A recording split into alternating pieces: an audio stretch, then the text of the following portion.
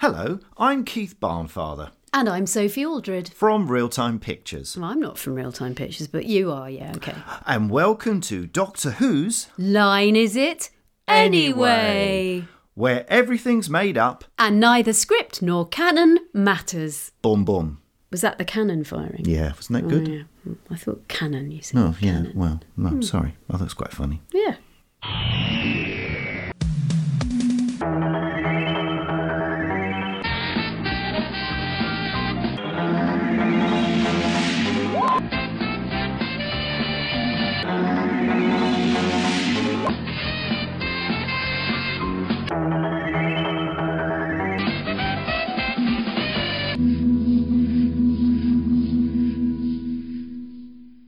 Hello, listeners. Hello, lovely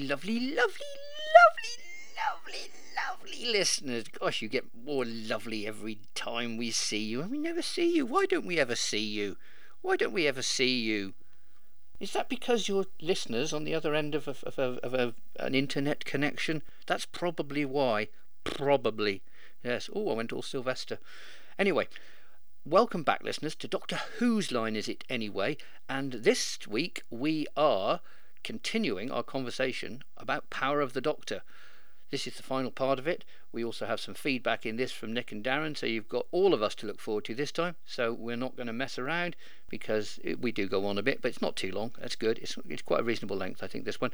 So let's crack straight on and go over to us to talk about it.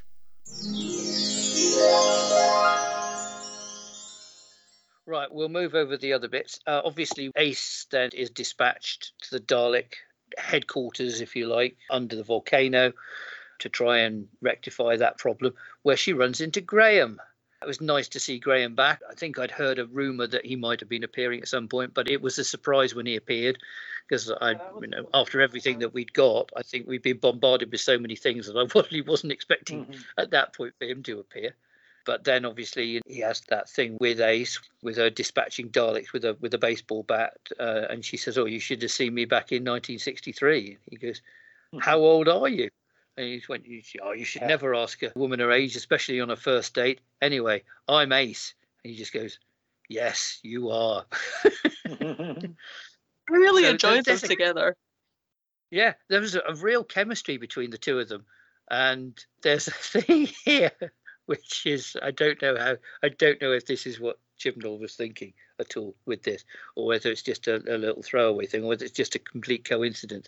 But obviously, bit of chemistry, bit of flirting going on between them. You could see maybe they could meet up afterwards. Maybe they could get together at some point. At which point, then, as generally happens these days when two people get together, the two names get conflated together. So you've got Graham and Ace. And what happens if you put those two names together? Get Grace. Oh. Yes. So I don't know if that's just purely coincidental or not, but nice little touch. In the meantime, obviously, then Tegan has got down to the basement, having jumped multiple stories. And survived. The Doctor appears again and helps her to trigger the codes that will blow up the building. The building explodes just as Tegan and Kate rush out. They run 4.5 feet away from the building and stand there and watch it. Yeah. Now, health and safety would have a thing to say about that, I reckon, don't you? Yes.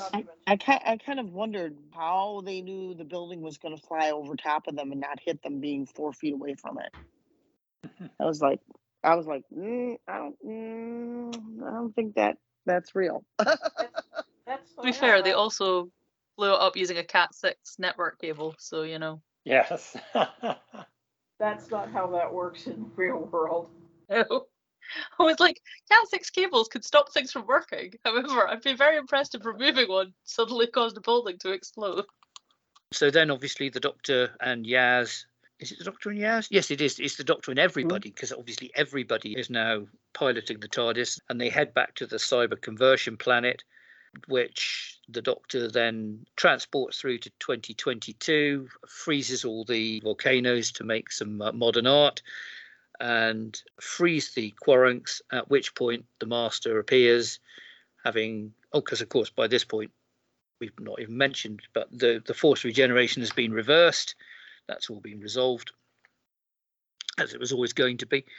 And then the Master uses that little remote control device that he's got to change the direction that the Quaruncs is releasing all its energy at to blast the Doctor. So we're now in a position where it looks like the Master is coming to the end of his particular incarnation, and now we've got the Doctor fatally wounded as well.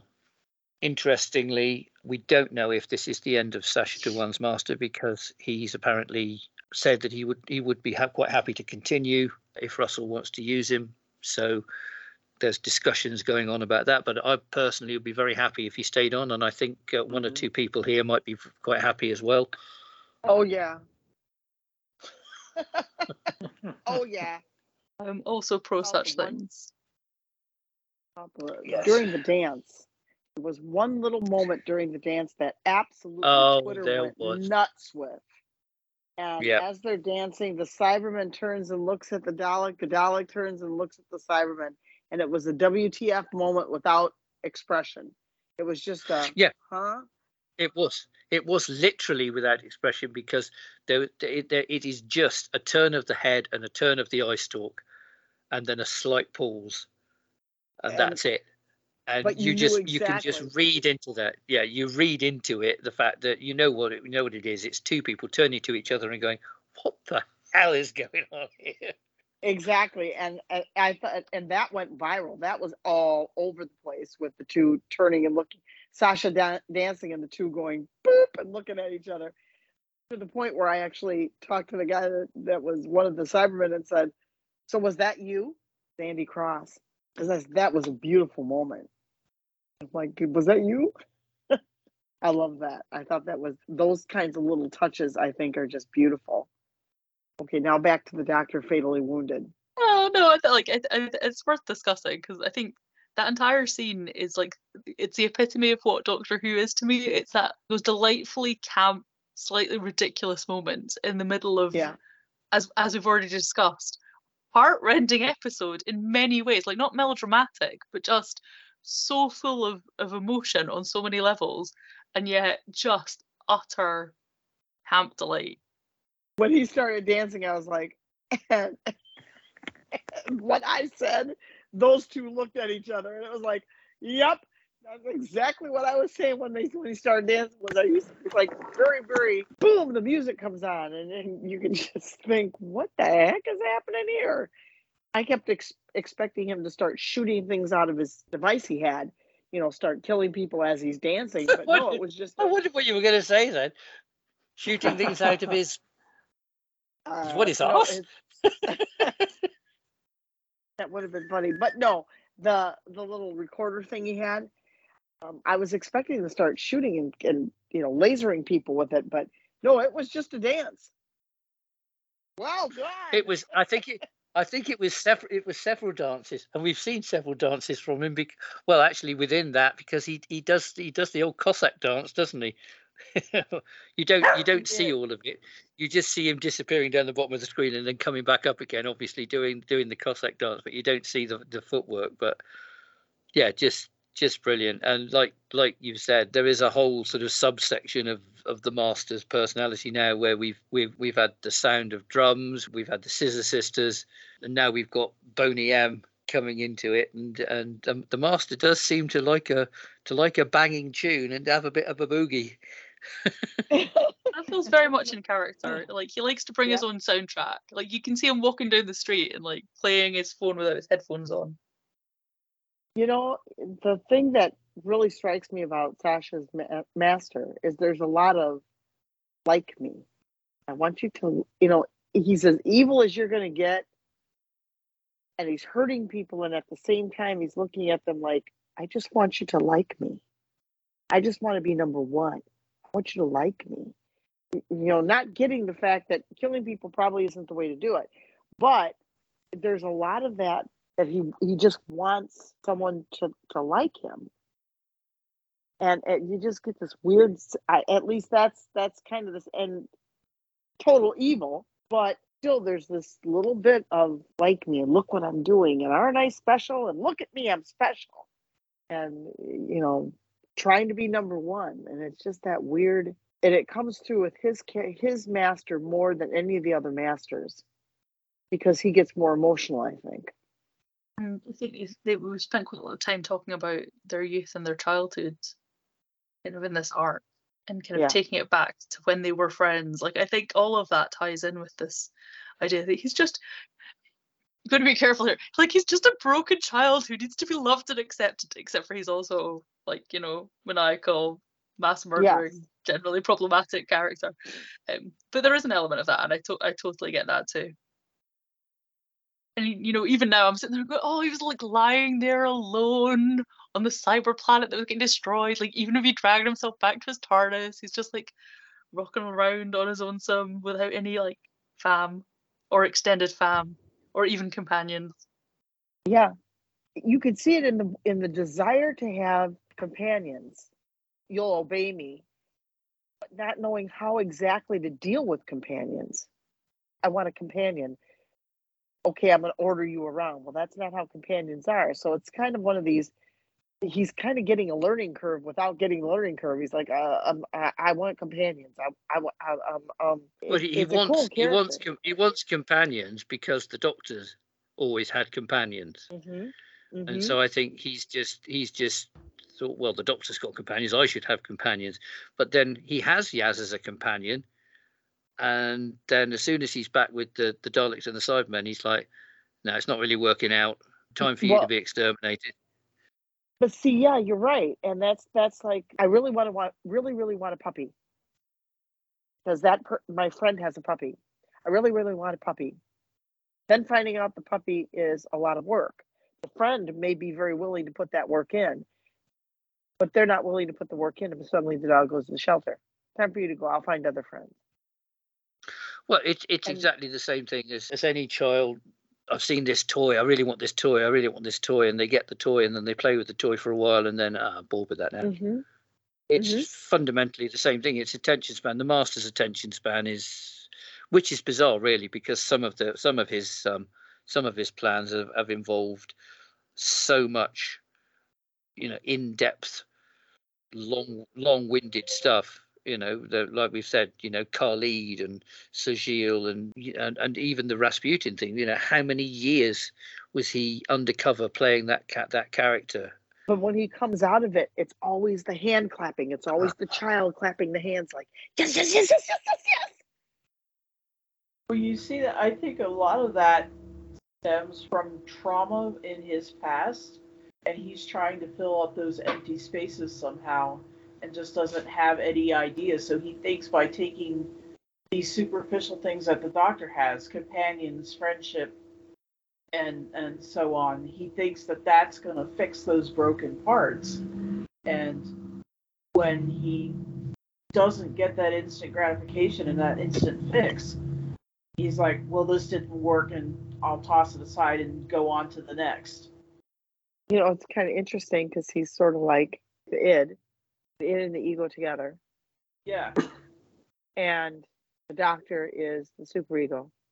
So the id and the ego always wants what the superego has. Being far too meta for this time of night. But I dear. Sorry. What's also quite meta is that obviously the Doctor ends up lying there having been blasted.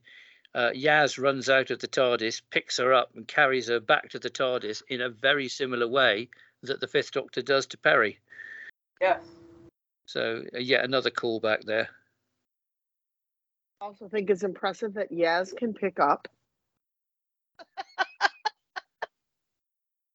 Jodie. Well, Yaz is, yeah. I mean, Jodie's obviously not big, but impressive strength there from Yaz. Scooped her up. I was like, whoo! Did you do that? Yeah. But then obviously, on the TARDIS, and then we see it start to happen. and we get what we seem to be getting more frequently these days, where I'm about to regenerate. Never mind, let's just go off. Let's just go off and have a jolly for a while, and then I'll do it. Then it's not regeneration. Used to be, or something's. Oh no, I'm I'm mortally wounded. Better get out of the way. Here it comes. Boom. Whereas we've had it with Tennant, we've had it with Capaldi, and now we've got it with Jodie, where the regeneration is deferred for a period of time, but can't be avoided, and then it happens, and this is what we get this time. Yeah. Lovely last line though, even though it wasn't actually going to be the last line. The tag you're it line. Love that. Anyway, we're down to the last two bits, one of which is nice and straightforward. We've got Companions Anonymous, which is a group that Graham seems to have set up to give all the previous companions and friends of the Doctor people that they can actually talk to about their experiences, which I think is a lovely little idea. Actually, it's not that a need for people to get together just for the sake of it or just to find people. It's actually to be able to talk about what they've been through without people thinking that they've completely lost the plot, because the people that they're talking to have gone through the same thing. Yeah. And what do we think of the empty chair? Because obviously we had Dan, we had Kate, we had Graham, and we had Yaz there, and then we've added to that Joe Grant, we've added Ian Chesterton, and we've added Mel, and there was an empty chair. So there was nice. apparently Annika Wills was asked to come and join in, but couldn't make the schedule work for whatever reason, which is sad, because it would have been lovely to have seen Polly again. And there's not really that many other surviving actors who've played companions who could have come in. Obviously, we could have had Ian Marter, but he's gone. We could have had Liz Sladen. We could have yes, but quite a large Fraser, number, really. So most of them are new. I think it's maybe there's a lot of new Who companions still kicking around. Oh, there's yeah. Arthur and Karen and well, you say that, but they're back in 1938. True facts. You could have had Martha. Or Rose, did she end up Rose in an is on a alternative parallel dimension? Martha's with Mickey, and we're not going to get Mickey back for obvious reasons. Yeah. We've got Captain Jack, who comes and goes, so may or may Captain not Jack, be on Earth at the time. And who has an unfortunate problem of being timeless and ageless, and played by an actor who is neither of those things. No, although it has to be said, when he dyed his hair to come back in what was it? Was it Resolution? No, it wasn't Revolution of the Daleks. When he came back there, I thought he looked remarkably like he used to look. Whereas when he came back in Fugitive of the Jadoon, I don't think the dye that they'd used was good, because it looked really false. It looked really fake. Yeah. Whereas the subsequent time, actually, he looked far, and just dyeing the hair made him look far more like he used to. Clearly, we're talking 15 years since he took on the role, so there's bound to be some difference. But I reckon if he dyed his hair and he did it properly again like that, we could get away with him coming back. But yes, like we said, he's not necessarily on Earth at the time, so we get away with that. I think you've got to draw the line somewhere. I think you couldn't have a cast of thousands there, and I think maybe we'll see some more of some more New Who references on the 60th anniversary, because this has been a very kind of classic Who kind of. Oh yeah, definitely. And that's not true, but in any case, I think you have to draw a line somewhere. I think it was great to see the people that we did see. I think Ian was such a delight. I was like, oh bless, look at you. So lovely. And I think he now qualifies for some kind of Guinness World Record for the longest gap between two appearances as the same character on TV. Yeah, I saw that. I saw that they were investigating that. 59 years. 59 years. Would I think obliterate the competition. So same character, same actor. Yeah, I love that. I think it was great, and I think it was also and same lovely that show. yes, absolutely. And that moment where he's like, there is a question about her, and then but it's not in a Yes. kind of outraged or No. inflammatory way. It's just a curious kind of like, well, yeah, okay. Yeah. And I think Yeah. Yeah. I think they handled that really nicely. I think the whole scene was lovely. There was a little degree of disjointedness, but that was maybe because these things are always filmed slightly oddly. Although I have seen in footage, like there's a picture of them all together with Jodie, which is doing the rounds today on Twitter, which is lovely. So they all were Right. in a room together. I heard some chat that they'd recorded bits of it out of sequence or whatever, but Yeah. Yeah. Well, I mean, I think I definitely got the. I mean, there are wide shots, aren't there, where you can see that they're all there. So clearly they were all in the same room. But obviously, Jodie's not part of the scene. But lovely that she was there and she had that bit with her. Similarly, there's another picture that's going around from the scene where we've got Vinda and the Ruth Doctor and the Master and Yaz. And yes, that's the Oh, is that first the one the first where time. Sasha's laughing? Yes, but that's 4 people of color, all major characters, and that's it. It's just the 4 people of color in the scene as major characters and not related. And that's the first time that's happened on the show in its 60-year history. We've had Yaz in a scene with her family, but obviously they're minor characters and they're related within the story. Whereas in this instance, you've got a version of the Doctor, you've got the Master, you've got the companion, and then you've got Vinda, who's a character who was in a whole series and has come back for a return appearance, and all 4 of them in the same scene. So that's showing how things have moved on from the past in the show, where you'd have things like season 13 and 14, the Hinchcliffe era, where you'd have whole stories where you actually wouldn't see a woman at all, and obviously representation of minority groups and sexual orientations that. and things like that, which you never used to get, or if you did, you didn't know about it.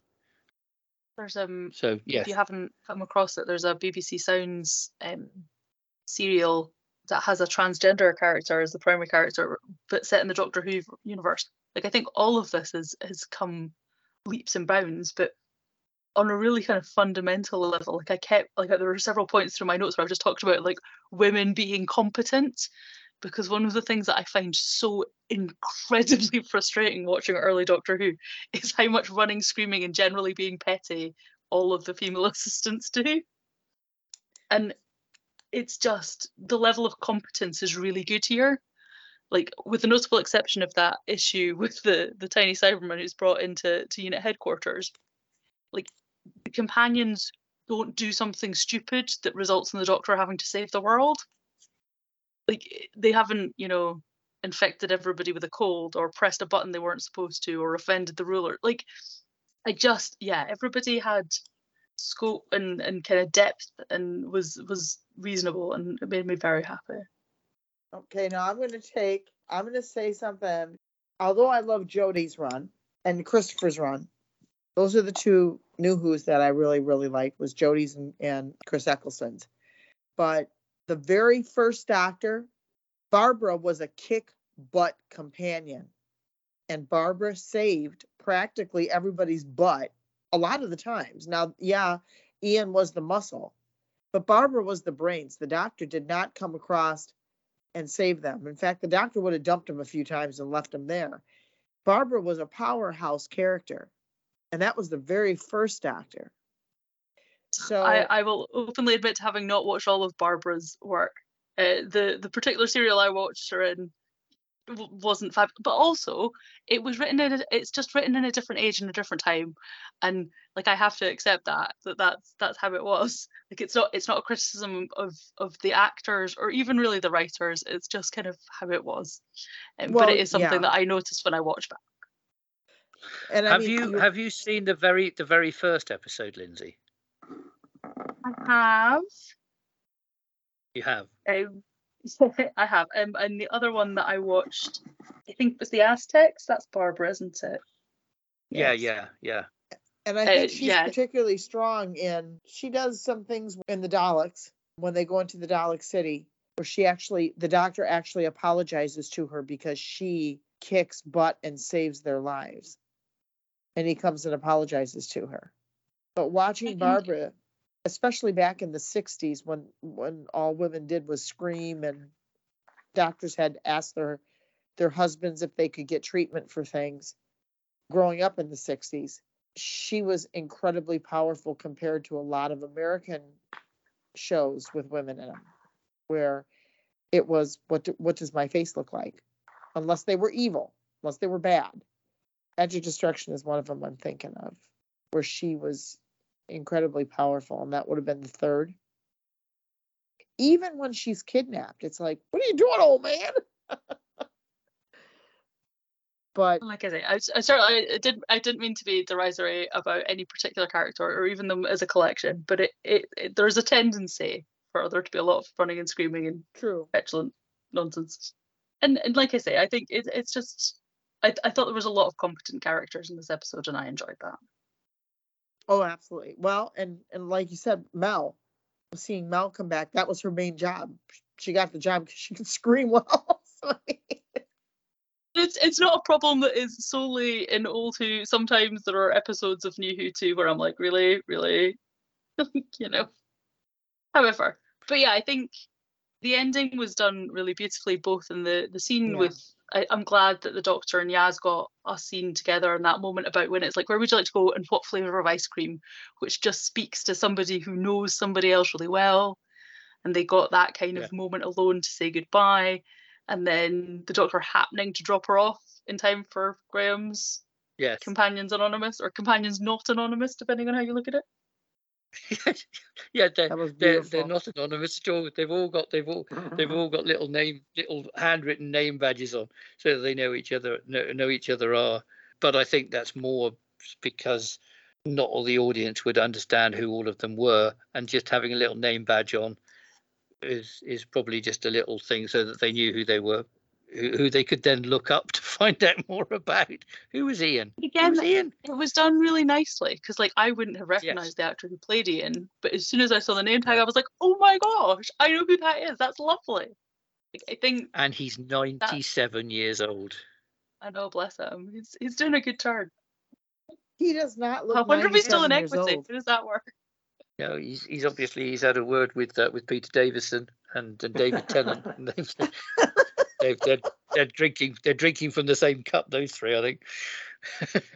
It's that fountain of youth drink that David Tennant must have come up with and gave to Peter and William. Maybe just being around the thing is enough to kind of give you enough juice to carry on. The choice of scenery about where the regeneration happens is also utterly stunning. Like, I do sometimes wonder how they pick these things, but I think the fact that it was out in the open and it was beautiful, and it felt very different. Like, it wasn't under threat of peril, it wasn't, alone in the TARDIS. It was like, it felt joyous. It did. It was gorgeous. That was probably my favorite regeneration. Although there have been complaints from local authorities as to the recording that was done on it's a place called Durdledore. It's Lulworth Cove. It's Lulworth. It's the place where some of the scenes for Survival and Curse of Fenric were filmed. Curse of Fenric was Lulworth Cove, and the fact that the Doctor was stood on the cliff edge, the local authorities are up in arms about and saying that they're not going to have the BBC allowed to film there anymore, because apparently they think it might encourage people to go and stand on the cliff edge, which obviously is dangerous. And it's always an issue, isn't it, with these things? Yeah. But to be fair, when I first saw it, I was like, "So it's going to be the White Cliffs? Are they going to have done it at Broadchurch, which would have been both surreal and odd?" But it's not, so it's fine. Yeah, it was just lovely. It was lovely to see, and that wasn't. So again, I knew that David Tennant was coming, but I wasn't expecting that. And I was like, "Are we going to get to see Shooty? We're going to get to see Shooty." And then I was like, "Oh, okay, no, we're not." But then we did, so it was fine. But yes, it's a long time until the next episode. Wasn't that the first time that the clothes regenerated as well? Yes, I think so. Although they seem to change size quite a lot. Well, the thing that got me was Jodie was the Hope Doctor. That's what she was known as, or wanted to be known as, I guess, because it was said somewhere in the years that she was the doctor about being the Hope Doctor. And I thought that regeneration really did foster hope and beauty. It wasn't like extremely anguished type of thing. She threw her arms open wide and just allowed the energy to flow. And it was beautiful. And come on, tag, you're it. Let's go. It was just beautiful. So she was the Hope Doctor all the way through. Well, I think so. And I think, I'm sure you guys have seen it, but obviously, like, quite early on in the pandemic, she did a thing at home. Like, they couriered her costume and she did a thing in front of a webcam. And that was wonderful. And I think there's also, as much as we've obviously all bought into Jodie as the Doctor and we've enjoyed this, there was a lot of controversy and lots of people haven't enjoyed Chibnall as much as they might have, and lots of people have thoughts and feelings and probably have feelings about Ncuti too, other than the fact that he's Scottish, which gives us 4 Scottish doctors, count them, 4. And like, I think the fact that it was such a joyous thing, I think, is really important. Like, she hasn't been scared off. This is not, running and hiding with your tail between your legs. This is something that was important and it was successful, and we are moving on to more exciting things together. I think that's really important. Yeah, it is. And what makes me happy, really happy, is I had a lot of conversations because my Twitter friends were very divided on not my doctor type of thing.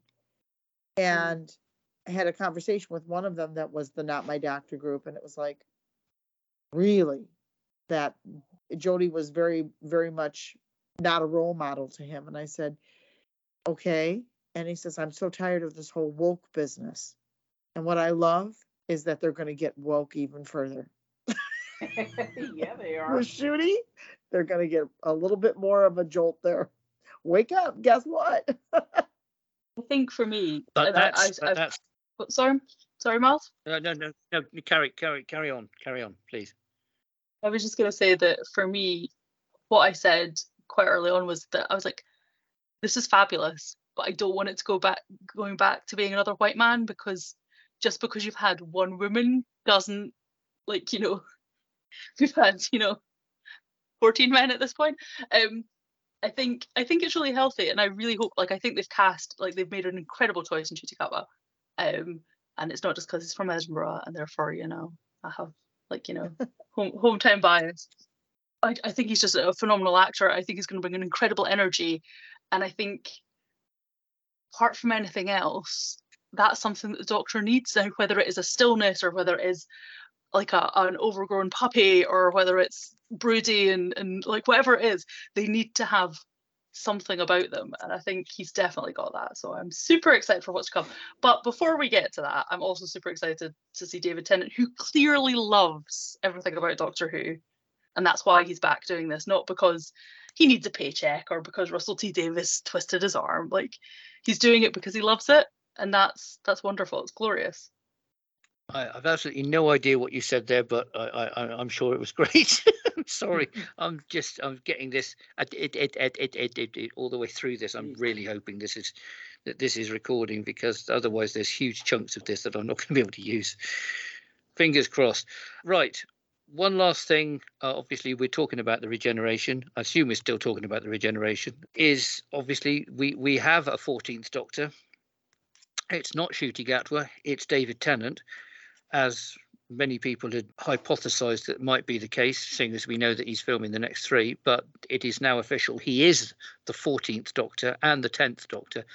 Actually, if we're going to be strictly accurate about this, he's the 11th, 12th and 17th Doctor, or 19th Doctor, as we've worked out earlier on. Anyway, he's now 3 Doctors. And what's interesting about this particular regeneration is the fact that as he regenerated, so did his clothes. Yeah, we brought that up. Did you? I have no idea. What did you say? I just said, is he the very first who had his clothes regenerate along with them, so that it wasn't just the person regenerating into whatever clothes there were?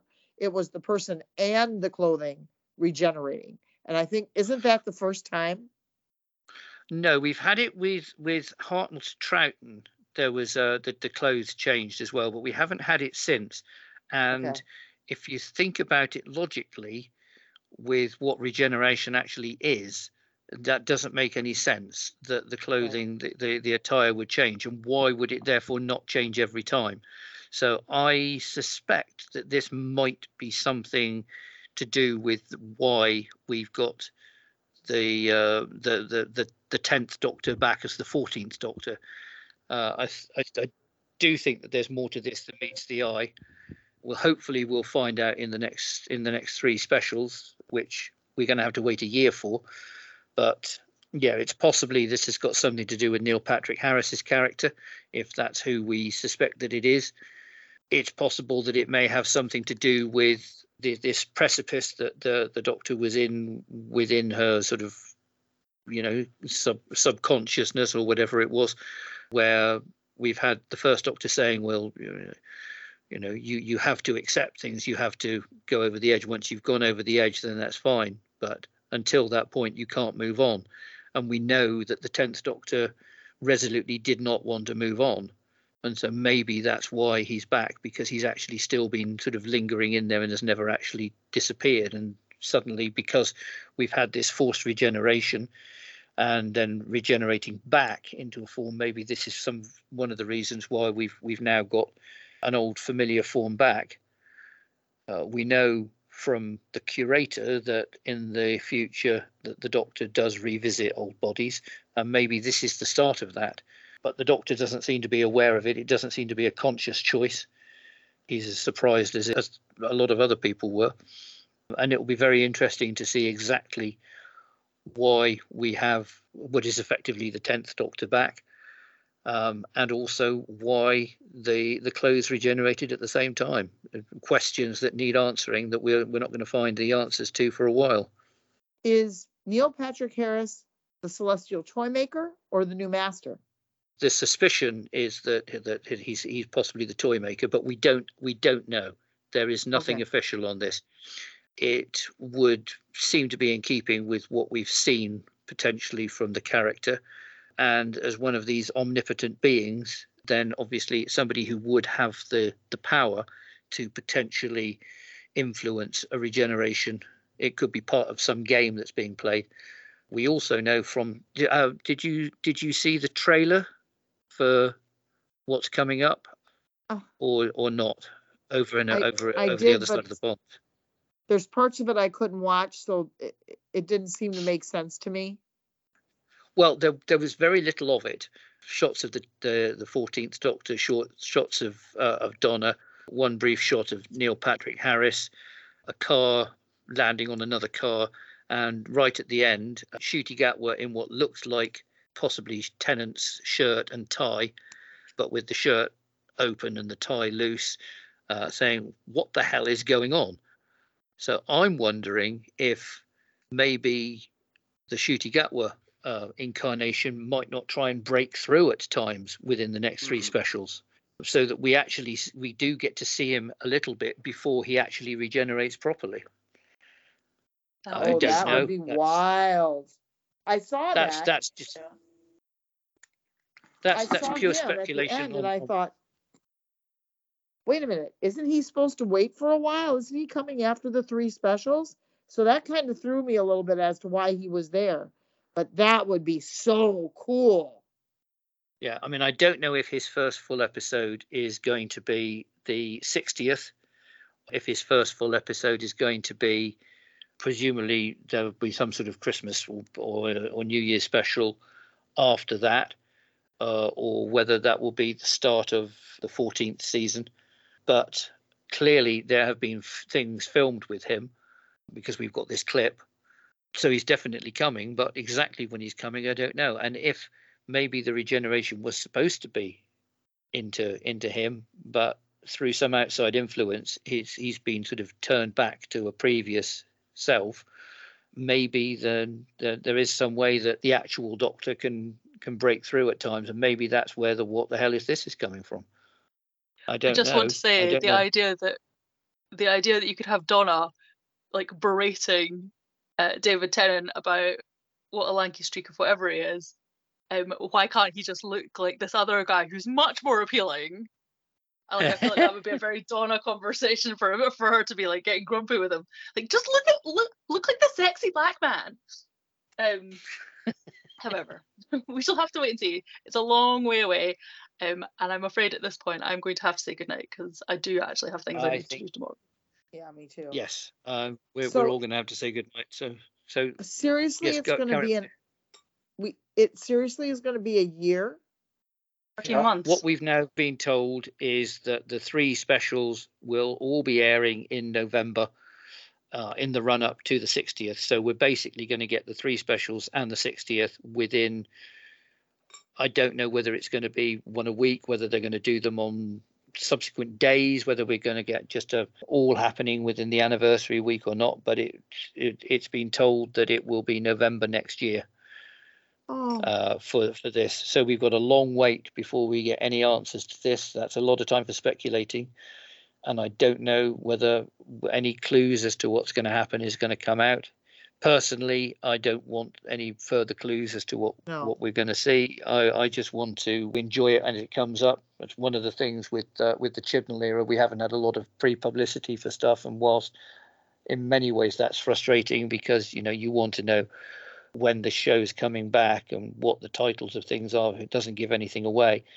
The fact that we don't know plot details and they've kept things very much under wraps, and we have had these wonderful surprises with things like the Ruth Doctor and Captain Jack coming back and all the cameos and things that we've had in this one, shows that it's worth not knowing sometimes.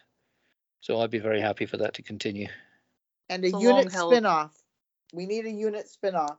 Okay, so before we do our scores, we've had some reviews from both Nick and Darren.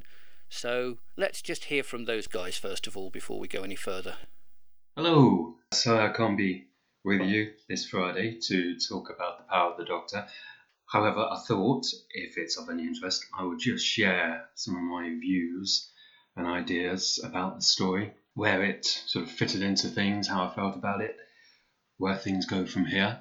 I watched it live, going out on Sunday night, and initially I thoroughly enjoyed it. I mean, the story was easy enough to follow, I thought. Lots of surprises, lots of thrills. I suppose by the end of it, I thought, well, all these people expecting closure or answer to questions from the Chibnall and Jodie era, there weren't really that many. So when I watched it again a couple of days ago, I watched it with that in mind.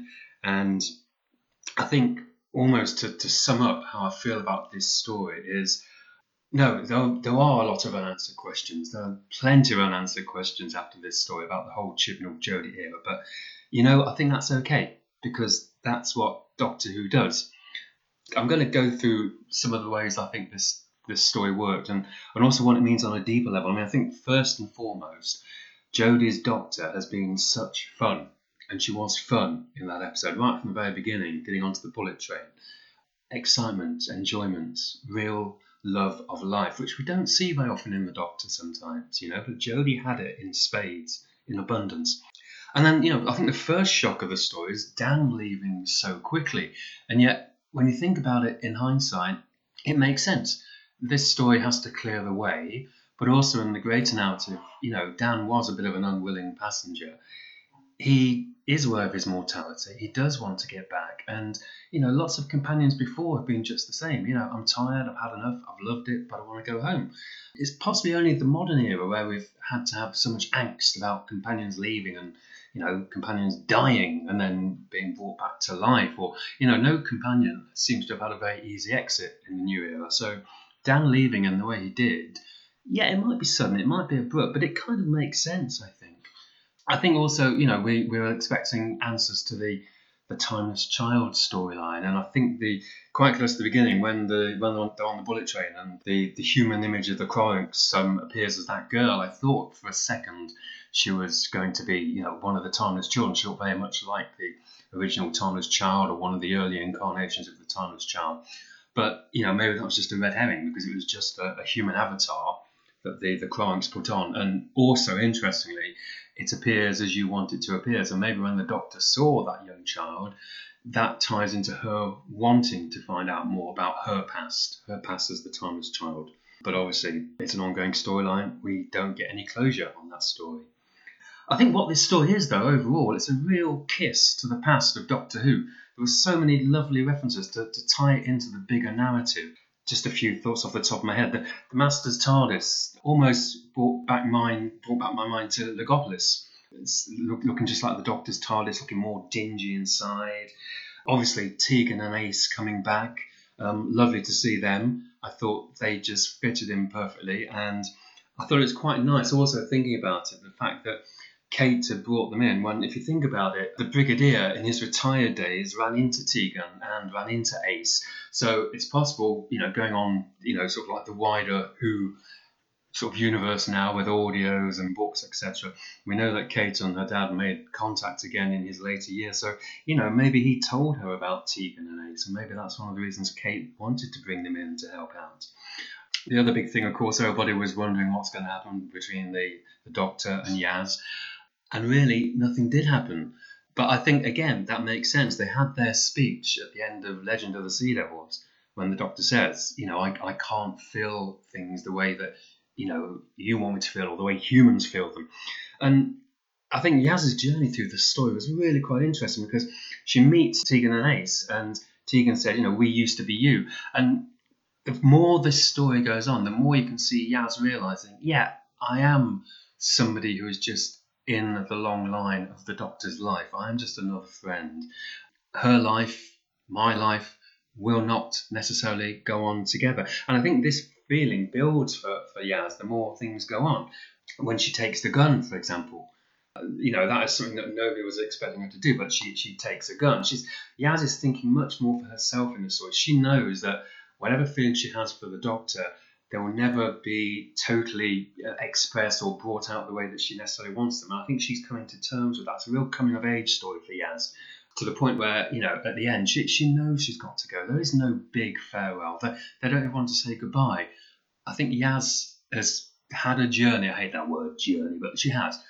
She obviously has massive feelings for the Doctor, but she knows the Doctor's life is bigger than them, even bigger than the Doctor sometimes, and Yaz has to let it go. So I think that all makes perfect sense. We didn't need some wonderful big sense of closure to this story where they have a big embrace and they kiss or whatever. It wasn't needed. I think the way it played out was absolutely wonderful. Other little things. I think it's interesting that when the Doctor was in her sort of mindscape, the past incarnations she saw were all from the classic series. And again, I think the whole Chibnall era feels like it ties into the classic series for me. I think, again, coming back to this theme of wanting closure, Russell T Davies and Stephen Moffat, their seasons or their eras had various plots or storylines that, were wrapped up, were unique to their respective eras. But I think with Chibnall, what he's done, he's created some very interesting ideas, the idea of the Timeless Child, the idea of, is the Doctor a Gallifreyan, etc. But he hasn't answered them in much the same way as, we had Terence Dicks introducing the Time Lords. We had Robert Holmes actually showing us Gallifreyan, talking about the limit of having 13 bodies. But again, these are things that were never wrapped up in their respective eras. They are ongoing things. And I think the whole Timeless Child and the Doctor's history can be an ongoing thing. The show, I think Chibnall in particular is showing that, this show is bigger than its makers, it's bigger than its stars, it's an ongoing narrative. So, yeah, we didn't need to see any of the new Doctors. Obviously, we saw Tennant at the end, but it was great to see the old one because it really tied us into this notion of this ongoing narrative, this ongoing legendary storyline that just doesn't stop, really. Other little kisses to the past, again, from sort of outside other types of media. I thought Ashad's back was very akin, the units on his back, just looked like the junkyard demon from the old Doctor Who Cyberman sort of weekly strips, so little touches like that. And I think just by the end of the story, when the Doctor regenerated again, it was with a sense of joy. It was, the Doctor wasn't sad, wasn't upset. She regenerated with a smile on her face, this utter joy of being who she is, who the Doctor is, knowing she can carry on, knowing the show will carry on as well. I just think that the nearest equivalence I could think of for this story was actually the Five Doctors, that sense of joy. Yeah, the plot isn't mega strenuous. It doesn't take, it's not sort of like too baffling. It's quite a slight plot in many ways. But what it does in celebrating this fantastic show, the Five Doctors and the Power of the Doctor, I think do that brilliantly. I just thoroughly enjoyed it.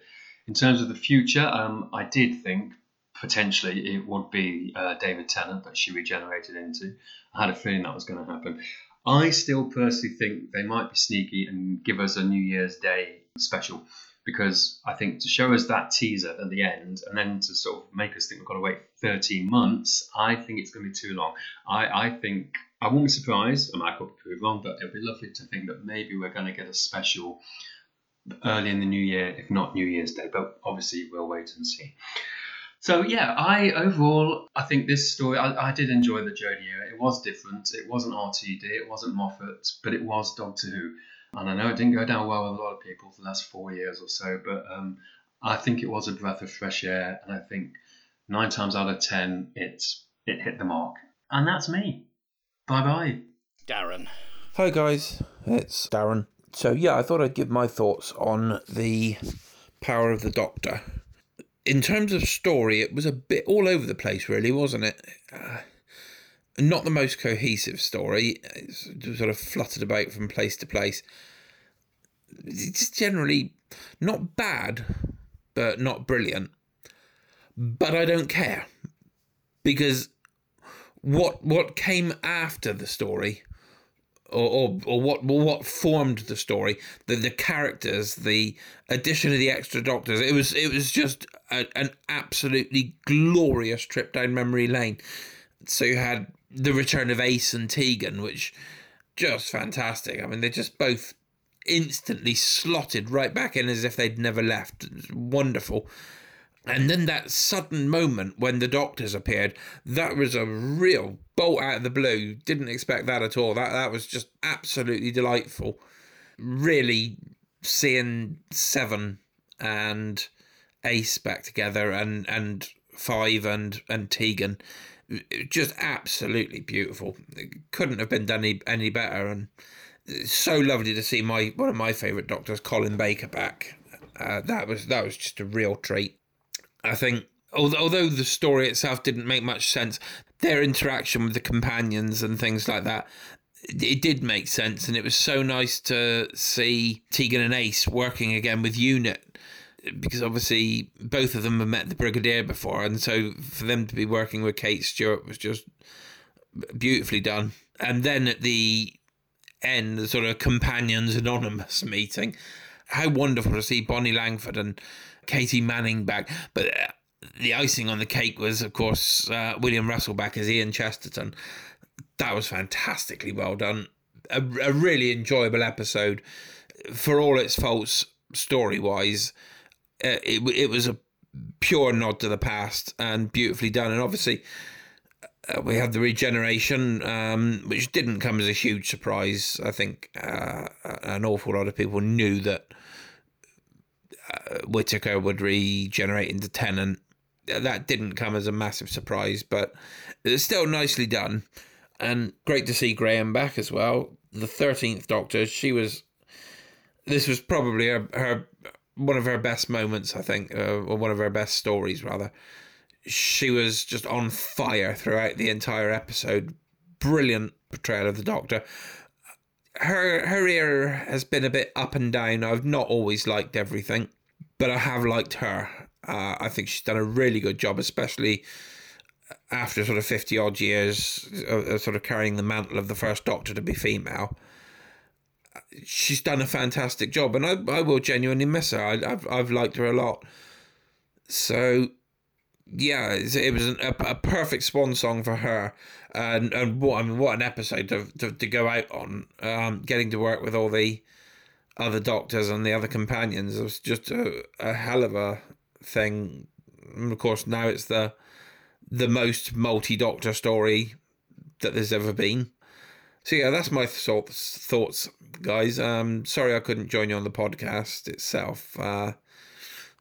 Things in life got in the way, but I hope that you enjoy hearing my thoughts. And yeah, thanks for listening. I'll speak to you again very soon.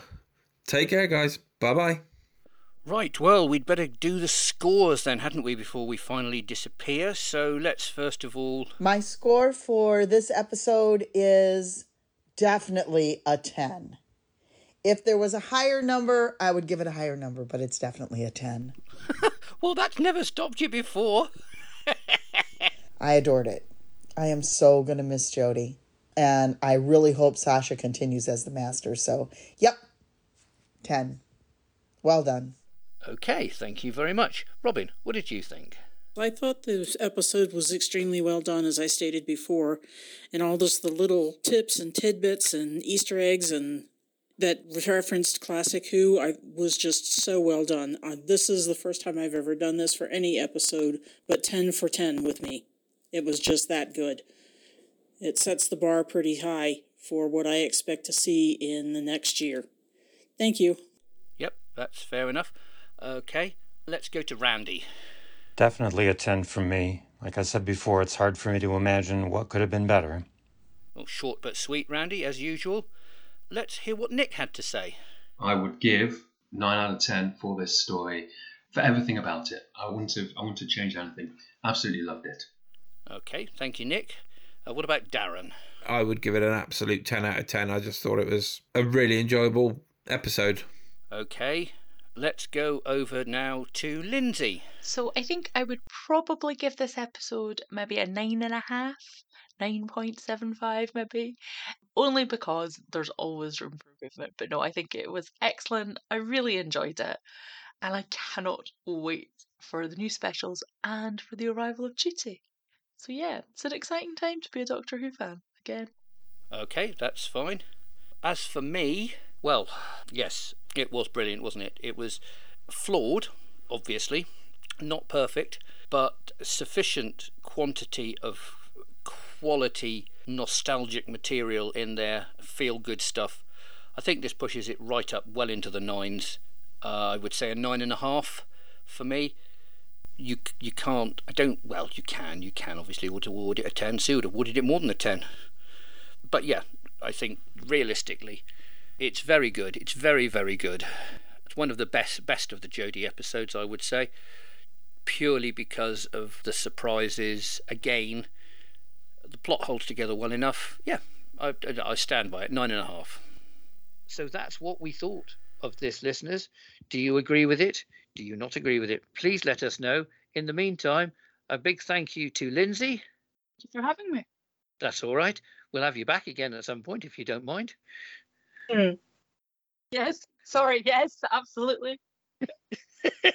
That's what it sounded like. Brilliant. Thanks to Sue and Randy. Thank you. Thank you. And thanks to Robin. Thank you. And I think also a very big thank you to one of our semi-regular cast members, Sophie Aldred, who wasn't here at the time, but we've been talking about her, and so I do think we need to thank her as well. Absolutely. Thanks, Sophie. Sophie, we need you to come back. Yes, we do indeed. Well, I mean, yes. What would be funny is if she does come back, because she plays the Ruth Doctor, she could come back when we do this episode. And that would be having you playing Ace and playing the Ruth Doctor. Oh my God! And Ace, because I'm Ace. Oh, that would be amazing. And Robin, you're Tegan. So that, oh my God, that would be amazing if she would come back. That would be hilarious. Yes, as would also be the bits where Ace is talking to Yaz. Well, there's two different, pretty distinct voices between Ace and Yaz, so it'll work. It'll work. Yeah. Well, we shall see. Welcome to my world, Sue. Exactly. Anyway, in the meantime, thanks for listening to us, listeners. What else would you do? That's why you're listeners. We will see you in a few weeks' time with something else. In the meantime, look forward to the next 3 specials. David Tennant as the 14th Doctor. Woo-hoo-hoo. Bye-bye. Bye. Bye. Bye. Bye. That's it. Thank you, everybody. Oh, I'm glad we didn't go on with that one. It's all right. It's only been 3 hours. So that's it, listeners. That's what we thought of Power of the Doctor. Do you agree with us? Do you disagree with us? Let us know. Hit us up on our socials, as they say these days. So I'm down with the kids. Yes, so hit us up on Twitter or on Facebook. That will be fine. Let us know what you think. Anyway, we will be back in a few weeks' time. I would imagine now probably with a Christmas episode, because we're getting quite close to it. So there will be a Christmas episode of some sort. Then we'll try and give you some new stuff in the new year.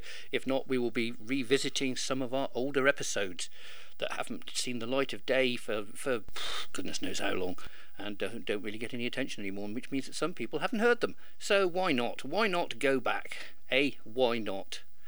As we look forward to 2023 and the Doctor Who 60th anniversary with 3 specials and a full episode for Ncuti Gatwa. So we've got David Tennant, Catherine Tate and Ncuti Gatwa to look forward to. Fantastic stuff.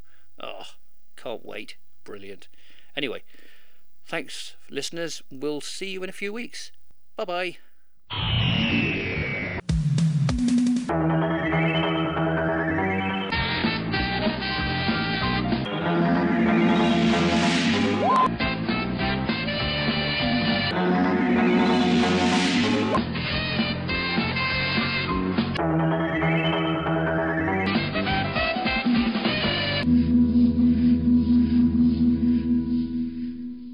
From all of us here on BBC One, a very good night.